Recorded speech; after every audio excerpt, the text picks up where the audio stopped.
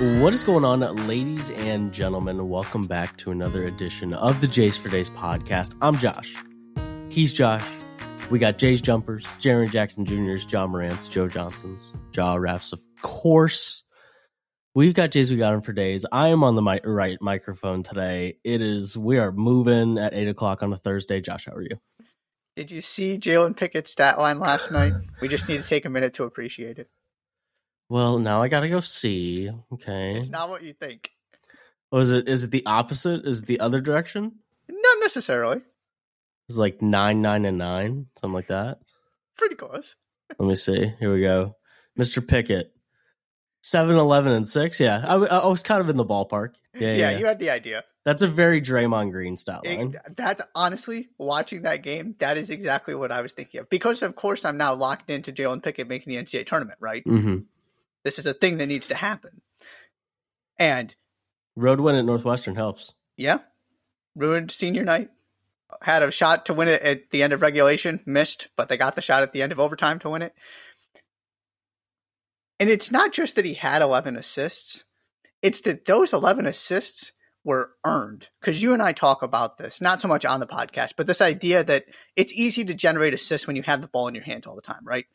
Yes. Don't talk to me about how good of a passer Russell Westbrook is. He just has the ball all the time. Right. That was not this at all. Those assists came from Jalen Pickett forcing the defense to do things and then passing the ball to open guys. One of them was one of the best passes I've ever seen. He just kind of, with his right hand, I mean, I guess he had two hands on the ball, but he shoveled it from the post out to the three-point line. I think it was Andrew Funk. Maybe it wasn't. One of the three-point shooters. It was flawless. Not only did he get it there, he put it right on his hands. It was gorgeous. This was one of the better passing performances I've ever seen. So I wanted to give him a shout out because it was beautiful. I got two things. One, I heard someone describe KJ Adams on a podcast yesterday as a small ball 5, which is accurate. And also, it was just in the context of the Warriors should go and get KJ Adams because he's probably the closest thing to, like, at least a young guy, the closest thing, like he's probably the guy coming out of college right now that can most likely be like a PJ Tucker, like, or a Draymond Green kind of hybrid between those two guys, right? Of course, anybody expecting a prospect to be Draymond is silly. Right. But I thought that was really interesting. Yeah. Right. In terms of being able to guard a little bit smaller, but also not get you punished for being smaller because he plays bigger than he is. He can guard the bigger guys. Yeah, no, I see that. Definitely. And be a part of that, switching everything kind of lineup that the Warriors would love to do in perpetuity. Yeah. The other thing is that I just love guys that are both given the opportunity to be playmakers and that are really good passers at the college level. Like it doesn't always happen that those things are both. That you get to do both of them. Like Brandon Miller, for example. Like that guy's probably a better playmaker for others than we probably realize at this point, just because he's asked to score at Alabama. He's not asked to do other things. And when you get to the NBA level, you kind of just have to play make at every position. It's just kind of part of the shtick in a way that it isn't in college. And so that to say that Jalen Pickett, I'm all in on his 11-to-1 assist to turnover ratio at Northwestern. I'm all in on that for sure. It's worth watching the highlights. He was spectacular. I might have to. It was a good basketball night last night. It was. You had a good, and some strange things happened too. Yeah, some things were happening, as we said on the Twitter account. Some good Big East games, a good basketball version of the Iron Bowl. TCU. Okay, can we talk about this? You can't storm the court when you beat the number 9 team in the country. You can't. You just can't. Especially when you're TCU. Yeah, you just can't. And I mean that as a compliment, not a criticism. Yeah, you just can't. And I hate court storming. A team that you prevented from even having a chance of winning a share of a conference title. Yeah, that's when you and I are on the same page with this. There are moments that call for it. That is not one of them. And TCU should expect to win every home game they play. I think in general, I'm fine with you. If you beat the number 1 team in the country, I get it. But also, like if I walked up to a TCU fan today who was excited about the court storm, you also have to admit that that Texas is just a superior basketball program to you. You just have to admit that because that's the message you're communicating. Anyways, lots going on this weekend. Very important weekend as per usual. Last full college basketball regular season weekend before conference tournaments really kick into gear at the beginning of next week. Middle of the week, Wednesday is just kind of those first round conference tournament action for some of those power conferences. Monday will be the big brouhaha about the conference tournaments, but we kind of need to set up what's happening this weekend, what's at stake this weekend.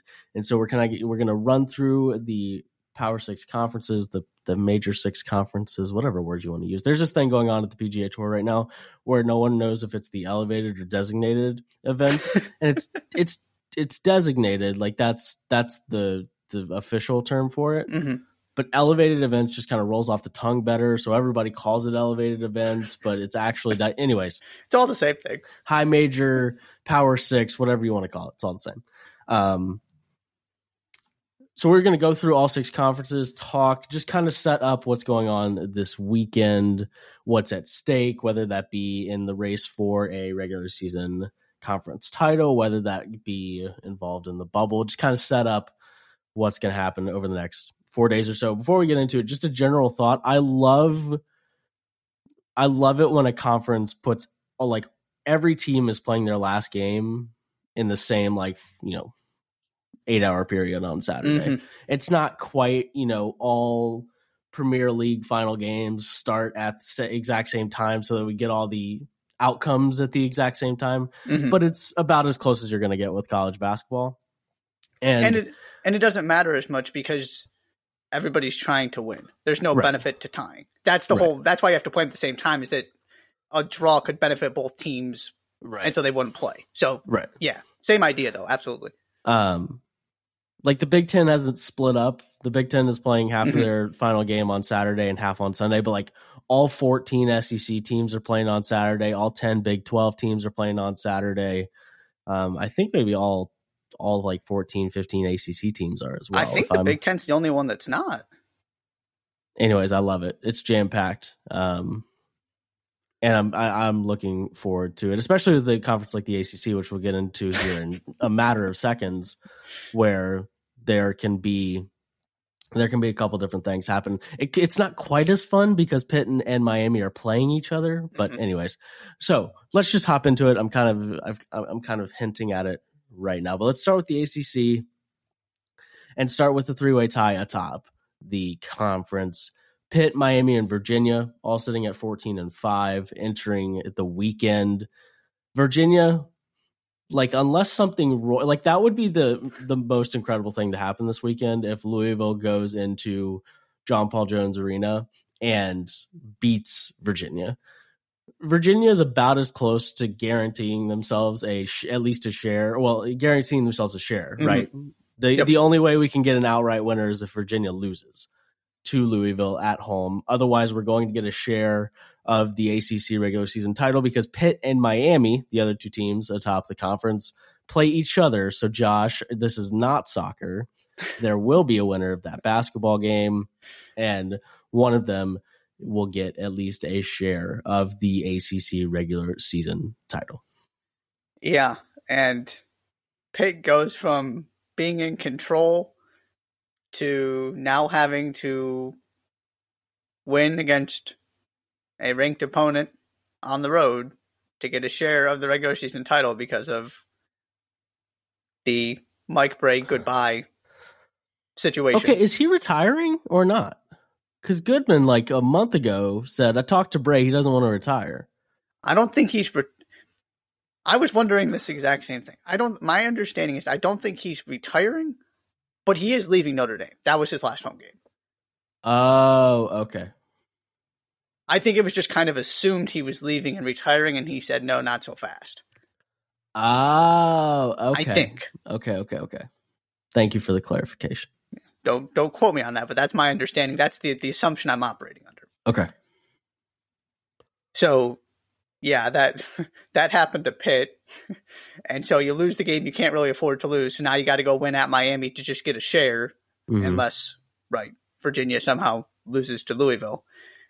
And this, I mean, this is what you want. It's just a weird situation because you have one team that's going to end up with 15 wins at 15-5, and you have Virginia playing Louisville. There just isn't a lot of some of these other conferences. They're all, especially lower down, they're all these permutations about, okay, if this series of results happens, then it pans out this way in terms of the, the seeds for the conference tournament and stuff. And the ACC is just cut and dry. Unless something terrible happens, Virginia's getting a share, and the team they're sharing it with is whoever wins Pitt at Miami. Yeah, that's about right. The more interesting conversations kind of come, well, three-way tie atop is plenty interesting. Let me rephrase. There's more interesting things happening at and around the bubble. Right, North Carolina beat Florida State on the road, kind of their, kind of a don't look too far ahead to Duke on Saturday in Chapel Hill. You got to beat Florida State because you're making your lives much more difficult in the ACC tournament if you lose to Florida State. They did not. I think 77-66 was the final score of that game. Setting up a game against, if nothing else, a tournament team. I'm not, that would certainly help the resume. Beating Duke at home, it's not exactly the bump that it normally would be. I think Duke is a 7, or a 6-7 seed is kind of where you see Duke in most in most brackets right now. I think 7 seed is kind of the prevailing favorite there. So it's not the overwhelming needle mover it might usually be, but still one that would be very helpful, and at the very least not one that wasn't being canceled out by a potential loss at Florida State. Right, you've got the opportunity to finish this thing pretty strong and put yourself in a really good position heading into the ACC tournament. You also got to beat Duke to do it, or else it's a little bit of a different conversation because you can't then. I mean, I would think you've got to probably at least win one game to feel safe then, right? If you lose this one, you would think, at least. Depending, and of course, right, it all depends on how the other bubble teams perform in their regular season finales, conference tournaments, all that. But yeah, you've got, obviously that game is always a headliner no matter what the circumstances. And yes, it's not, 1 versus 2 or 2 versus 5 or something this season, but it's a good Duke team that's headed to the NCAA tournament with a first-year head coach versus a bubble team. So you've got that going for it. And then also, Clemson's at home against Notre Dame. Got to win that one if you're Clemson.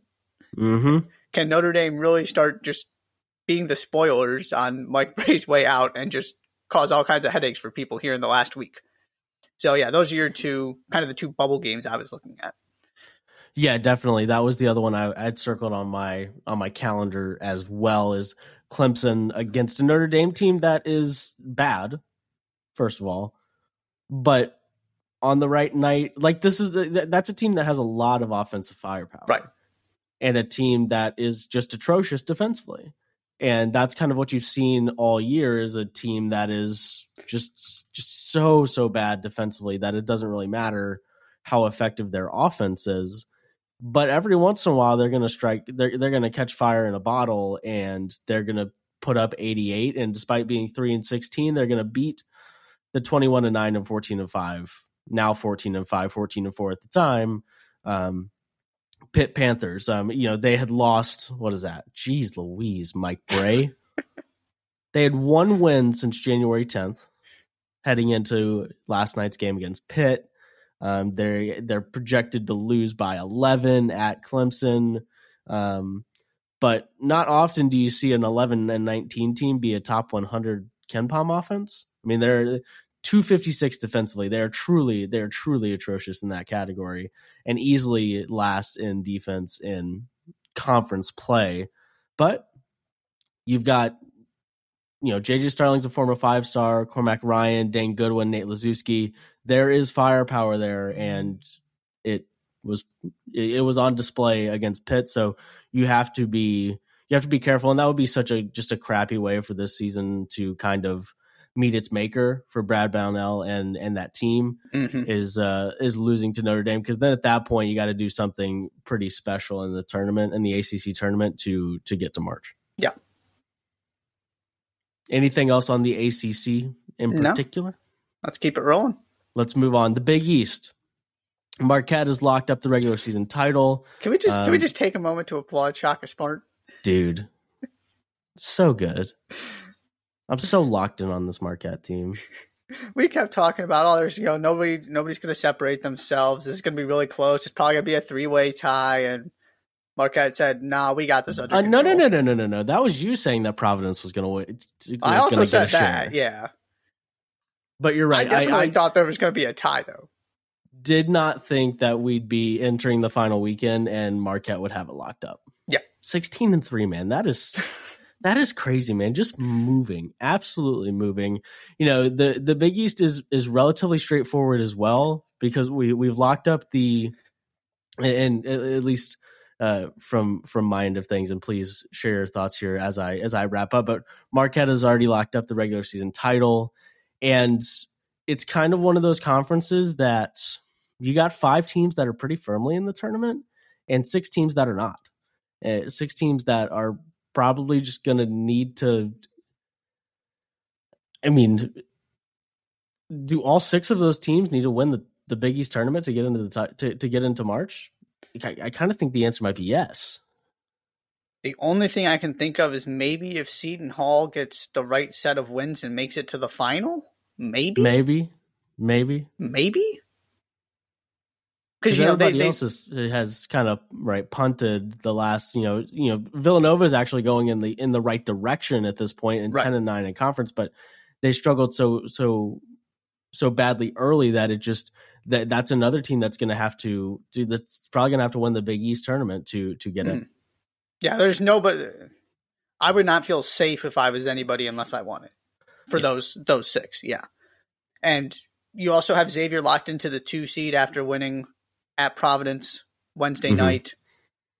So you know who your 1 is, you know who your 2 is, right? You know pretty much who your tournament teams are unless something bizarre happens. Seton Hall does go to Providence. So, I mean, maybe if you get that win and then you make the Big East tournament final. The other thing I wanted to mention, though, was that we also get UConn at Villanova. And, does it matter in terms of the bubble? No. But you mentioned this, and I'm right there with you. This is getting real interesting for Villanova. Mm-hmm. Now, they can't, this game they can lose. It just doesn't matter. But once they get to MSG, they can't just have a bad day and lose. But if they keep this going, you feel at least optimistic about their chances? Here's how you feel. You feel as good about a 16-14, 10-9 in conference team winning their conference tournament as you ever have. Correct. That's a good way to put it. Is it likely? No, but is that team way better than 16-4? 16-14 when they were healthy? Absolutely. And at least, you're trying to make sure you get yourself into the NIT, because that's certainly a team that could win an NIT, right? Even if you can't get all the way to the NCAA tournament. Yeah, so that game, just can Villanova keep this up? UConn's been playing really well lately. Just beat the doors off of DePaul for what that's worth. Mm-hmm. So that was the game that stood out to me because, we don't have a lot of kind of implications in terms of what these games mean for NCAA tournament, for conference tournament, seeding, those kind of things. It's just more, how are we feeling about these teams heading into the Big East tournament? Exactly. And I think, especially if they go toe to toe with UConn on Saturday, that is a team that Shaka Smart, that Sean Miller, that they are saying, do not, if we run into this team early or late, it doesn't matter when we run into them, they are healthy and they're in a really good spot. I mean, and Sean Miller is going to say, listen, these guys just beat us in our building, right? And we got to come ready, because I just kind of feel like Villanova will. And if you've been sketchy, you just being anybody, Villanova fans, college basketball people, about Kyle Neptune's era and reign at Villanova. I think the last month or so, a stretch where they're 6-1 and their lone loss is a road loss to Providence, that when he's got a healthy basketball team, that Kyle Neptune knows how to coach the sport, and that the Wildcats are going to be just fine. And what's the most important part of this sport? Improvement during the season, right? Peaking at the right, hiding your team, hiding the players on your teams doing mean things so you can keep winning basketball games. I'm sorry, my bad. I'm sorry. Yeah, we'll rub football into that too. Oh, jeez. Right, that's season-long improvement, getting your team in the best position by March, right? Doesn't matter what you do in the regular season as long as you get there. Jim Boeheim's made a living off of this. Tom Izzo's made a living off of this. Obviously, they've had a lot of success outside of just NCAA tournament runs, but if this is where Kyle Neptune is starting with it's a very good thing to further your point that he clearly knows how to get how to fix some issues, how to not lose a team when things don't go well for a little bit, and to get things back on track, which is incredibly important in a long season where the stakes aren't all that high, for better or worse, until March. Definitely. So Big East, we got it wrapped up in the regular season title perspective, and I feel like Villanova's the most interesting thing going on in the next 3 or 4 days in that conference. All right, the Big Ten, Purdue sitting atop. There are 11 teams, Josh, in the Big Ten with somewhere between 11 and 8 conference wins. 11. There are 8 teams with 10 or 11. Yeah. So let's just rope them all in, and as a result, we got teams on the bubble. We got teams on the bubble here. Wisconsin, Michigan, a Michigan team that plays tonight, so they're kind of a day behind most of the conference, but still a team that is a solo second in the Big Ten right now. It's just not something I was expecting to see when I looked at the conference standings this morning. But plenty to talk about here. Iowa doing themselves favors, making life much more stressful with talk about a team that sometimes just is not going to miss, and there's nothing you can do about it. Beating IU, but Wisconsin and Michigan kind of at the center of that bubble conversation. Where do you want to start? Yeah, let's start at the top.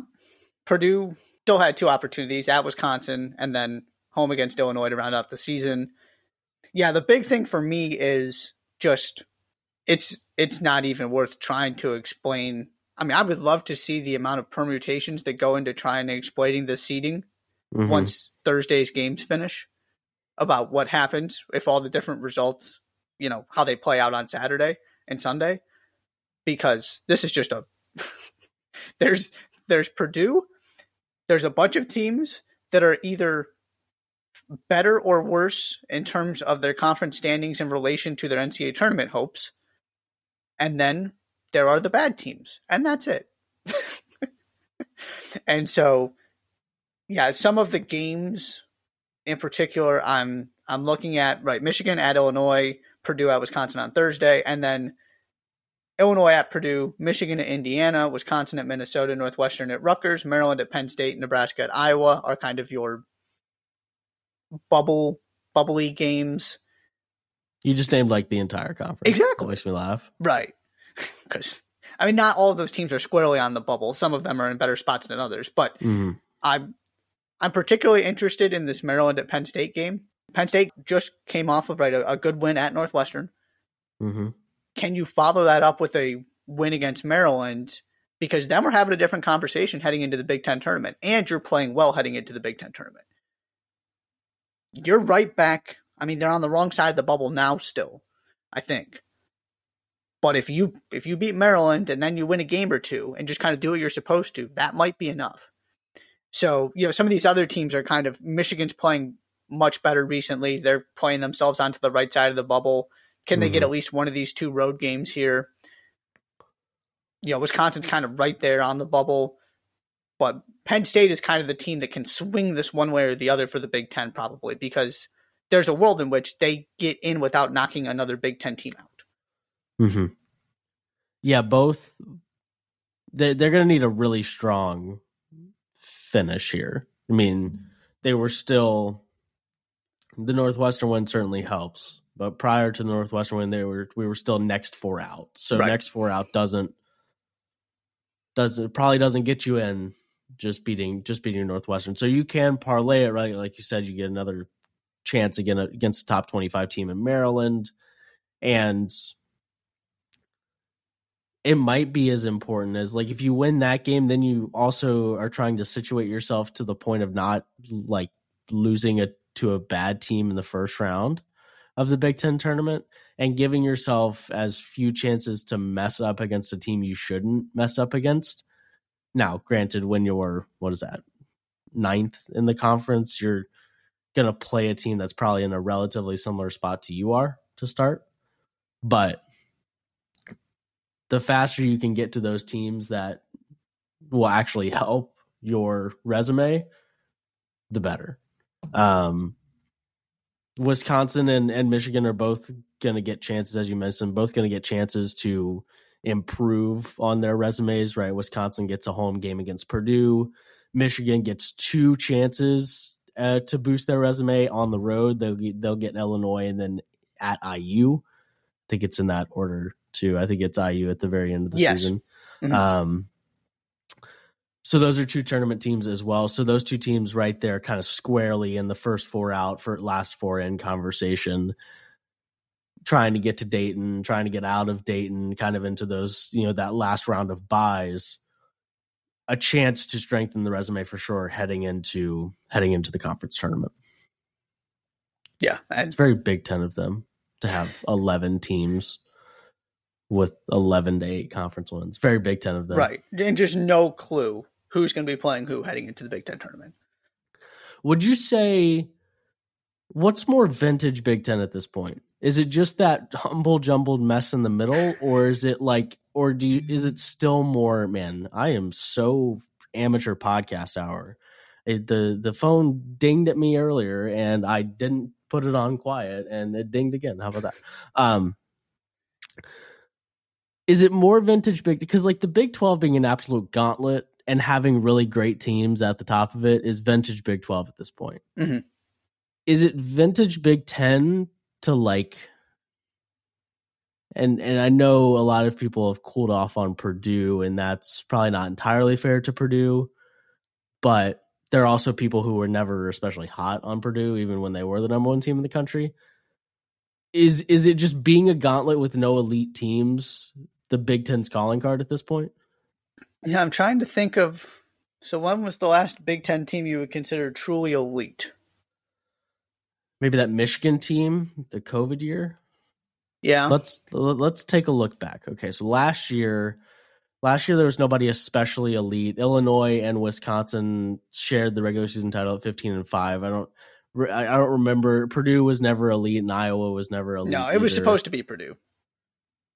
Yeah, it was supposed to be Purdue that year, and it just wasn't. 2020-21. Probably like that year, like I would consider that Io Kofi Coburn that Illinois team as well. Yeah. That was probably the 3rd best team in the country. Sure.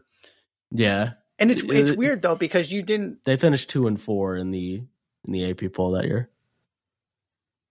How did they finish 2-4? How did Illinois finish above Gonzaga in the AP poll that year? Must have been last AP. Is the last AP poll the? I think it's before the tournament. Yeah, but Gonzaga wouldn't have lost any time soon. Did they lose in the WCC tournament that year? No, they were undefeated heading into the title game. Right? So it must have been ahead of Baylor. Oh, it's a good point. I'm going to look. I'm curious now. Yeah, I don't feel like, and I guess the other part of it is because of the depth of the Big Ten, even though that was clearly a great Illinois team, I just never felt like they were that much better than the conference.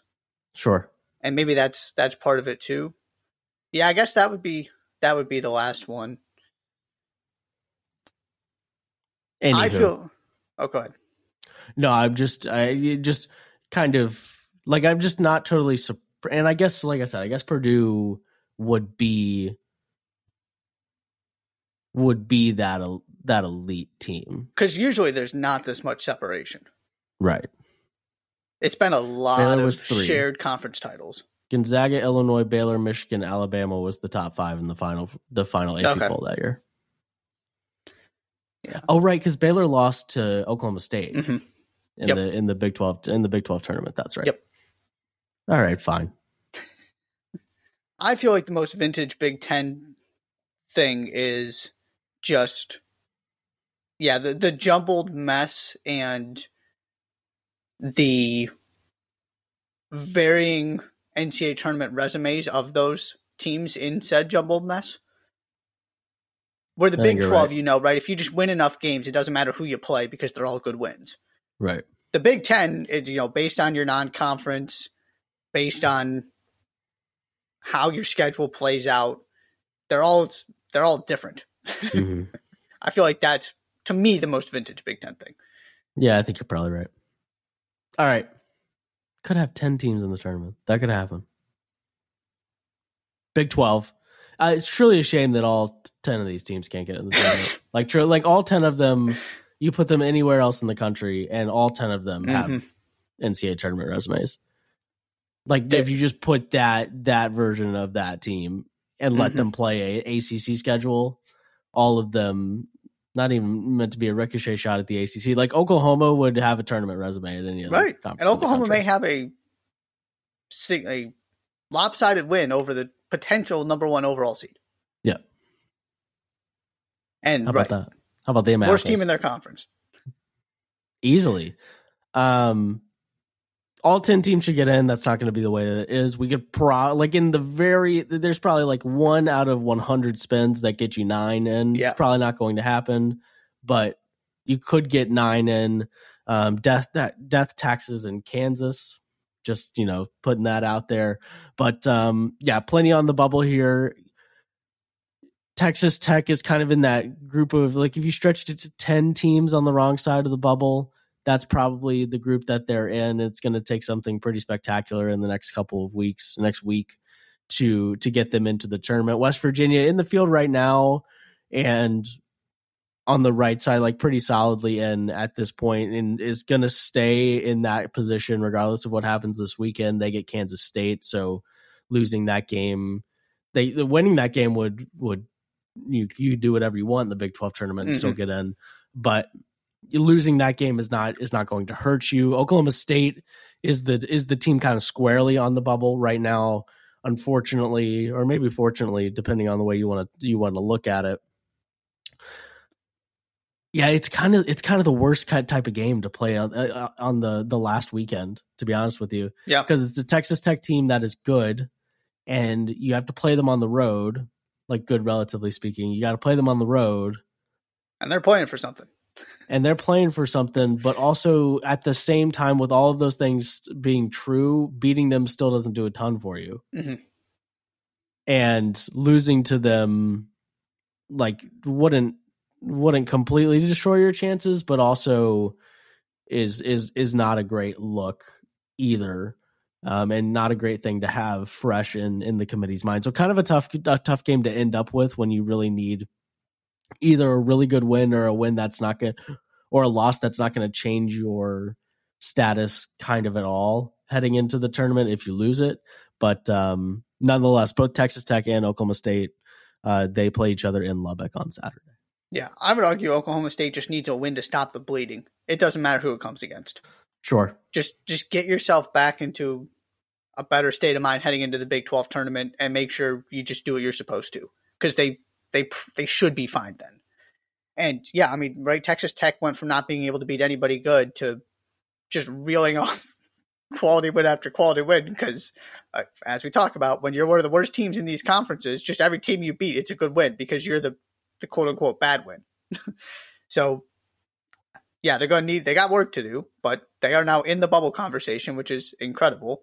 And we talked about this with Texas, about this end to the season, and this idea that they're probably not just going to win all these games because they're playing the best teams in the conference. And so you got to build yourself a cushion heading in. They didn't do that. They kind of just stayed even with Kansas. Kansas got a much more favorable schedule because they had already navigated some of what Texas is playing now. And lo and behold, Texas, who at one point was in control of this conference, is now very much not and cannot be at all. Yeah, couldn't be more out of control of the regular season time. Right. Heading into a game head-to-head against Kansas. Right. Which is not incredible because you could see a world in which this happened, but definitely I was hoping that this game was going to mean something. And look, you got to give Kansas credit. I have my concerns, but they just won the Big 12 outright with a game to spare. This is one of Bill Self's best coaching jobs, without question. And I wouldn't have an issue if you wanted to name him Coach of the Year. Wow, that's high praise from adoring.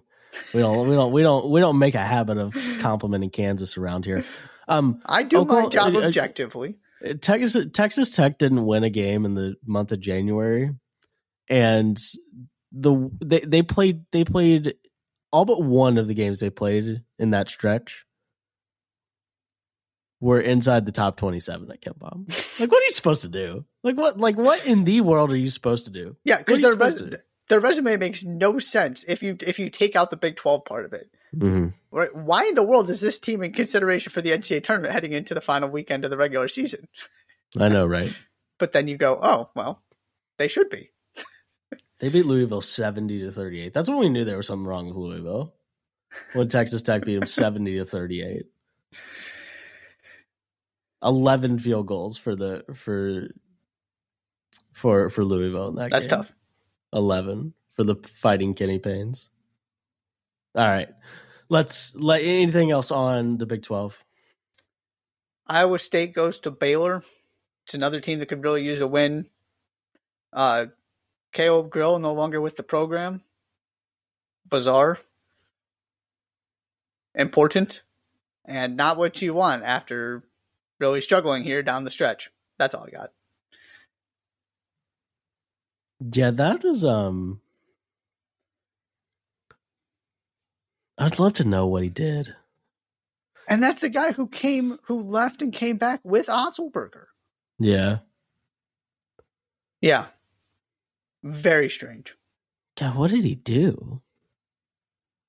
They're just going with the standard, but also not violation of team rules, but not living up to the standards of the program or something is how they framed it. Otzelberger said, "We hold our players to high standards, and there are expectations that our student athletes are held accountable for." It's very PR of him. Good job, Otzelberger. Good job by you. That's bit of a free fall there. Anyways, Big 12, Gauntlet, Kansas. All the normal stuff. The Pac-12, the UCLA, with the quietest 25-4 of all time. The quietest 25-4 of all time. It's because they play out there. They play at like 1 a.m. It's crazy. It's the Conference of Champions. It's crazy town how that West Coast stuff works. Crazy town. We're looking at it talk about the brand of a conference. The brand of the Pac-12 is we're talking max 4 teams. That should be like I can PR brand for the Pac-12. Listen, so it's Pac-12 and then in subtitle text, max 4 teams in the tournament. That's what we're looking at right now. You've got 3 teams that are squarely in UCLA, USC, and Arizona. Arizona State is the big question here, and they're going to get chances. Yep. UCLA tonight being March 2nd, Thursday, March 2nd, and then they're at USC on Saturday. So 2 games that cannot hurt you if you lose them, and could very much help you stay in the tournament conversation. But you probably need one of them. I mean, yeah, you can't lose the rest of the games that you play. Right. Yeah, and that's the problem obviously, but I wouldn't go all the way to that. They could win 2 games in the Pac-12 tournament and still get in. Sure, it's possible. Yeah, to feel good though, It's the reality of not necessarily doing your job on the easier part of your schedule, right? Because then all of a sudden you have Arizona, UCLA, and USC right here at the end. And we talked about this when we were doing the panic meter about this idea of, look, they've got the opportunities left. They can play themselves in, but they got to win some of these games. They're not going to win all of them probably. They got off to a good start thanks to that buzzer beater. And now they go on the road to play the 2 LA schools. You come away with one of those, you're feeling pretty good. You lose both of them, then you can't afford to have a bad Pac-12 tournament. Maybe you can still get away with it in terms of, getting to the semifinals or something like that, and then losing to UCLA again, for example. But this is definitely the storyline, is what does Arizona State do? And then also, UCLA is going to get their opportunity for their really good win. They get Arizona here to close out the regular season. I sincerely hope they win that game just so that they can have that on their resume and we can stop talking about it. But yeah, they are already won the conference. Now it's just about, and also giving yourself a shot to get on the 1 line, right? If they win that game, win the Pac-12 tournament, it's possible. It's not going to happen. It's possible. It's not going to happen, though. There are What too makes many. What makes you so confident? So Houston's not going to lose the AAC. No, Houston's going to be a 1. Yeah. Alabama's not off the 1. I would agree. And Kansas isn't off the 1. No, unless something catastrophic happens. Mm-hmm. So, Purdue needs to lose immediately and lose on Sunday, or there's no way that UCLA is getting a 1 seed. Yeah, my thought process was if Purdue loses one of these last 2 and then loses in the quarterfinals, semifinals of the Big Ten tournament, that's not enough. That's not enough. Maybe not. Purdue getting all the way to the semifinals of the Big Ten tournament. Okay, maybe quarterfinals then. Let's take a look. They probably need to lose 3 of their next 4 heading into the tournament for that to happen for UCLA. Maybe. We're talking about a 24-5 Big Ten team. We're talking about a 24-5 regular season title team of a team that is sending 10 teams to the tournament, maybe, versus the team that is 1 game better and sending at the most 4. Yeah, it's not going to happen. I would generally agree. I'm just saying there's a chance if they run the table that maybe something falls their way. I will concede there is a chance. Just trying to drum up some interest for the Pac-12 here. You're doing the Lord's work. There's no interest in the Pac-12. There's a reason that it's the quietest 25-4 of all time. Very true. They just play bad basketball teams over. Not their fault. Number 2 at KenPom, all those fun things. I am excited to see this UCLA Arizona game. This is one of the ones I'm really looking forward to this weekend. But you flip it around. I tell you, the whole Texas Tech didn't win a game in the entire month of January. Well, UCLA didn't lose in the month of February, and the best KenPom team they played was Oregon. Yeah. That's gonna hurt you a little bit, but they can very well run the table. I just think there are too many things that would need to happen. Yes, they would need a lot of help. I would agree with that. Alrighty, the Pac-12 is boring. That's what we've established here. That the Pac-12 is boring unless Bobby Hurley is involved, and that is a low bar. Low bar. Hey, they're delivering the intrigue. I guess. Hey, remember when we were losing our minds that 2 guys with the same last name that happened to be blood related were winning a bunch of basketball games? Seems like a really long time ago. But what might happen if Arizona State ends up in the first 4 or something, and then UConn starts bulldozing people. I could see a world in which it comes back in the NCAA tournament 100%. Brace yourself. It is easily the most obnoxious storyline of the entire year. Easily. Bobby Hurley is a bad basketball coach. He just is. There's no there's nothing that ever happens at Arizona State that makes me think, what's really happening at a high level is the way the Arizona State men's basketball program is being run. They did get to number 1 in the country. That counts for something. in a year that they like lost 10 games in the Pac-12, right in the Pac-12 after that happened. Yeah, well, it wasn't great afterward. I'm not actually arguing with you. I'm just playing devil's advocate. I can't remember what, like, because they were undefeated at one point, right? Is that Beat what happened? Kansas, didn't they? This year? No. Or that year? No. I thought you were talking about the season when they went to number 1. So they were 11-1. Yeah, because they had the loss to Texas Southern or somebody. Yeah. 11-1. They beat Michigan. I was about that. Then they beat Creighton without Ryan Kalkbrenner. Good job. Well done by you. Good job, buddy. At least I assume it was out without Ryan Kalkbrenner. It was. Anywho,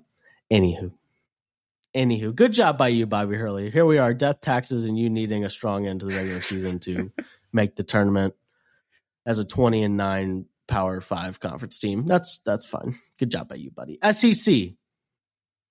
Another conference with a lot of teams firmly in the field of 68, and not a ton of teams that fit the bill of super duper intrigued by what might happen to them in the last 4 days of the regular season. Let me pull up the SEC's conference standings. So you've got 4 teams kind of, inside the top 25 right now in Alabama, Texas A&M, Kentucky, and Tennessee. Missouri firmly into the tournament as well. That is 5. Auburn firmly into the tournament. Well, they're doing their best to play themselves onto the bubble here. That is 6, though. I think at this point, as of right now, we can say that they are firmly into the tournament. Yeah. That is 6. You add the Arkansas Razorbacks as well. That is 7. And then we have a conversation kind of here, mainly with the Mississippi State Bulldogs. Mm-hmm. Yeah, Bama surges back to beat Auburn in overtime to clinch. And that was another weird one because they've got this game at Texas A&M left. So either they had to beat Auburn and make sure that they weren't playing for an outright Big or SEC conference title, or they had to win the last game. There was no kind of in between. They couldn't get any help. They had to do it themselves one way or the other. And they ultimately took care of business against Auburn. You got this jumbled mess of teams between 10-7 and 8-9 in conference after your top 4. Kentucky, Tennessee, both 11-6. After Vanderbilt gets another good win very quietly. Jerry Stackhouse is a good coach. I'll keep saying it. They're getting better. They host Mississippi State, the bubble team, to end the season. Crushed for Sakai Ziegler. We should probably talk about that for a second. Just awful news right at the end of the season. You don't have any time to even adjust for it if you're Rick Barnes. And, it happens to a team that a lot of people were already picking to have an early exit. And now you lost arguably your best player. I cannot wait to pick Tennessee in the first round of the NCAA tournament. I cannot wait. There's just no way on God's green earth they're losing to whatever 13 seed they play. It's just not going to happen. It's too easy. The 2 easy ones almost never like Marquette and Murray State is the one that comes to my mind when I think of the easiest 5-12s, because that was the Ja Morant year and a Marquette team that wasn't great defensively, and right, that was a Marcus Howard team. It was a Marcus Howard team, and so you just kind of knew Ja was going to run all over them. And it was like 25-10-5, and they were running past Marquette. Mm-hmm. Whoever Tennessee plays, and it's I feel even less confident in the team most likely to get upset in the first round, in the first week, maybe not the first weekend anymore, but certainly the first round. Tennessee is absolutely beating whoever they play in the round of 68, Agreed. 64. Agreed, 1,000%.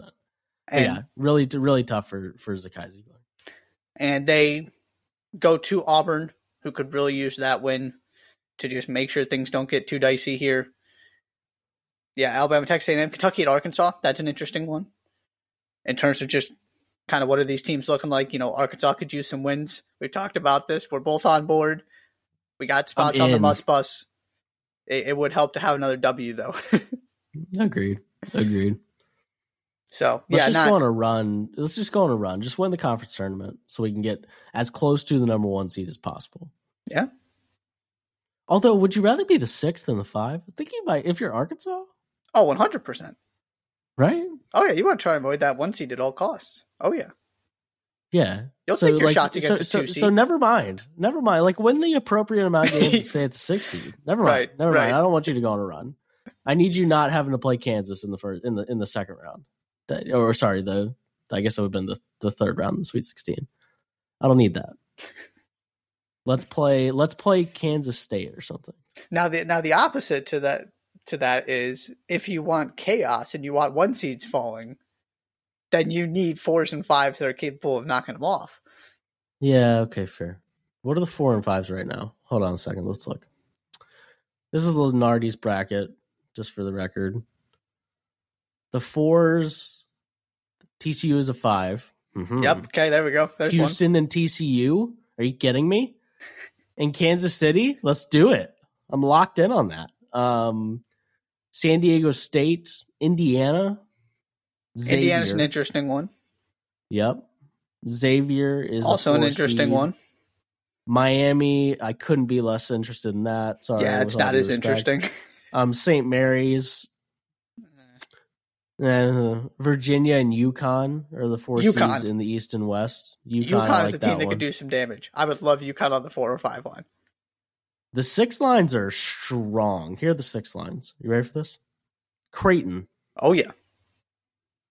Kentucky. Okay. And then Arkansas's at 8. Never mind. So we do need to win. Arkansas's at 8. Yeah, they could use some. Yeah, okay, we need to get to the 7 because if you get to the 7 in the East, you're playing Kansas State in the second round, and that we can work with. And you get Purdue as your 1 seed, that we can work with. We can work with that. We can work. Are you kidding me? Nick Smith against those freshman guards? Are you kidding me? That's like a 37 bomb waiting to happen. RC4 doing the thing. God, I love the NCAA tournament. I cannot wait. I absolutely cannot wait. You're getting excited about hypothetical brackets. Literally. Like Toledo versus Gonzaga. I'm locked in on that. Why? Because I can be. Because the winner goes home, Doring. The toothpaste plays Marquette, the 314. Colgate. I gotcha. Just maybe for the masses. Maybe for the masses. Okay. I'm out. I see anything else on the SEC? Sorry, I got way off base here. No, I think we covered most of it. Again, it's trying to sort out kind of the middle of this conference, right? You know who your conference champion is. You got some work to do between Kentucky and Tennessee, how that shakes out. And some interesting games. I do like this slate in terms of particularly the Alabama, Texas A&M, Kentucky, Arkansas, Tennessee, Auburn games. Agreed.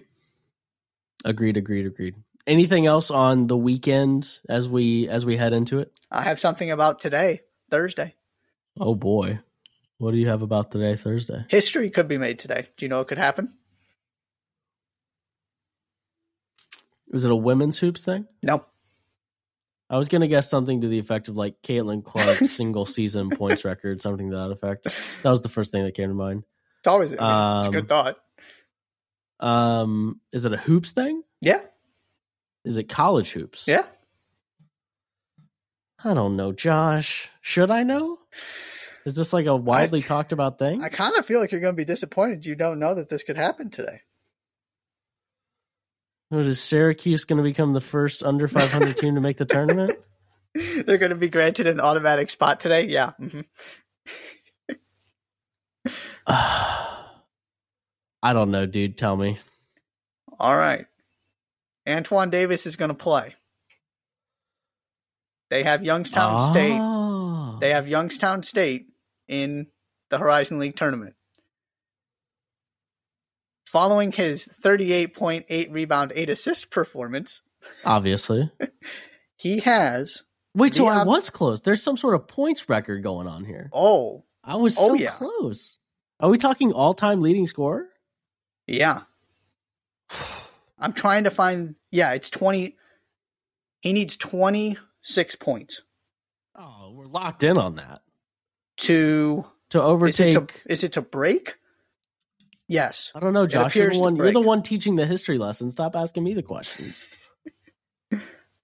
I'm trying to, yes. 26 more points to become the all-time leading scorer in men's college basketball history. Man, I'm so locked in on that. Right? Is that here? That's got to be here. Stand by. The Horizon League tournament, I'm pretty sure, is played at the Coliseum. No, it is in Youngstown, Ohio. Oh, Youngstown? I think is it still home court? Is it a home game? Yeah. Is it a home court game? Still home. It's still definitely home court. because our buddy and bracketologist Lucas Harkins is going to Horizon League tournament action here in. I think maybe it's the semifinals and finals. It's probably the final. Yeah. Mm-hmm. Yeah. How long does it take to get to Youngstown, Ohio? I say that like I don't have to work today. Youngstown, Ohio to Indianapolis. How long would it take me to get there? 5 hours. Too far. Oh my gosh, Youngstown is so far north. Yeah, it's pretty north. Youngstown is basically Pittsburgh. Yeah. Might as well be. Oh, did you know that Pittsburgh and Morgantown, West Virginia are like a stone's throw apart? I had no idea. Yeah, they're just like right on the other side of that West Virginia Pennsylvania state line. It's just right there. Yeah, I had no idea. The things you learn driving from Indianapolis to Washington D.C. The things you learn. All right, at this point we're 1,000% talking in circles. You got anything else? No, that was my big thing. I saw a tweet about, so it would give him 3,668 points because Maravich had 3,667. It stood since 1970. I saw a tweet that was saying something about, so he needs 26 to break the record, and it was something like 2,000, I don't remember what the number was, but 2,700 points to break Pete Maravich's average.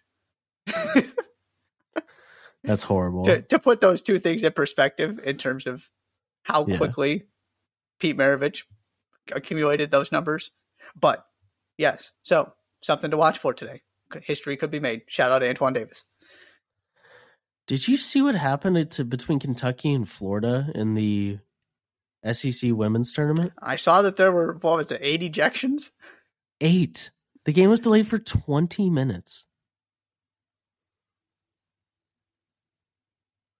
These teams are combined 26-31 on the season. Kentucky went 2-14 in SEC play. Like, just go home. It's like, can we just go home? Like, what are we fighting about? Come on. I just saw it happen. I haven't seen the video or anything. Yo, she sprinted across the floor. Anyways, okay, we got to get out of here. That was the last thing I had about the SEC. That was the last. Welcome to March. Right. Welcome to March. Gosh, I cannot. We're here. Alrighty. His name is Josh Doring. My name is Josh Muller. Did you ever notice that we never say last names ever? Yeah, I guess you're right. So I am Josh Muller. That is Josh Doring. And thank you for listening to this edition of the James Freitas Podcast. If you haven't already, please subscribe. Apple Podcasts, Spotify, Google Podcasts, wherever you get your pods. Twitter, YouTube, all of those fun things. And we'll be back on Monday. I believe the plan right now is one podcast next week to preview the conference tournaments. On Monday, we'll do conference tournament previews, all of those fun things. We'll pick winners. We'll have storylines, all of that fun stuff that you do before conference tournament action. And then the next Monday, we'll talk Selection Sunday, all of that fun stuff. So enjoy the weekend. We'll see you on Monday for conference tournament preview stuff, and we'll meet you then. Thank you so much for listening to this edition of the Jays for Days podcast. I'm Josh. He's Josh, and we will see you later.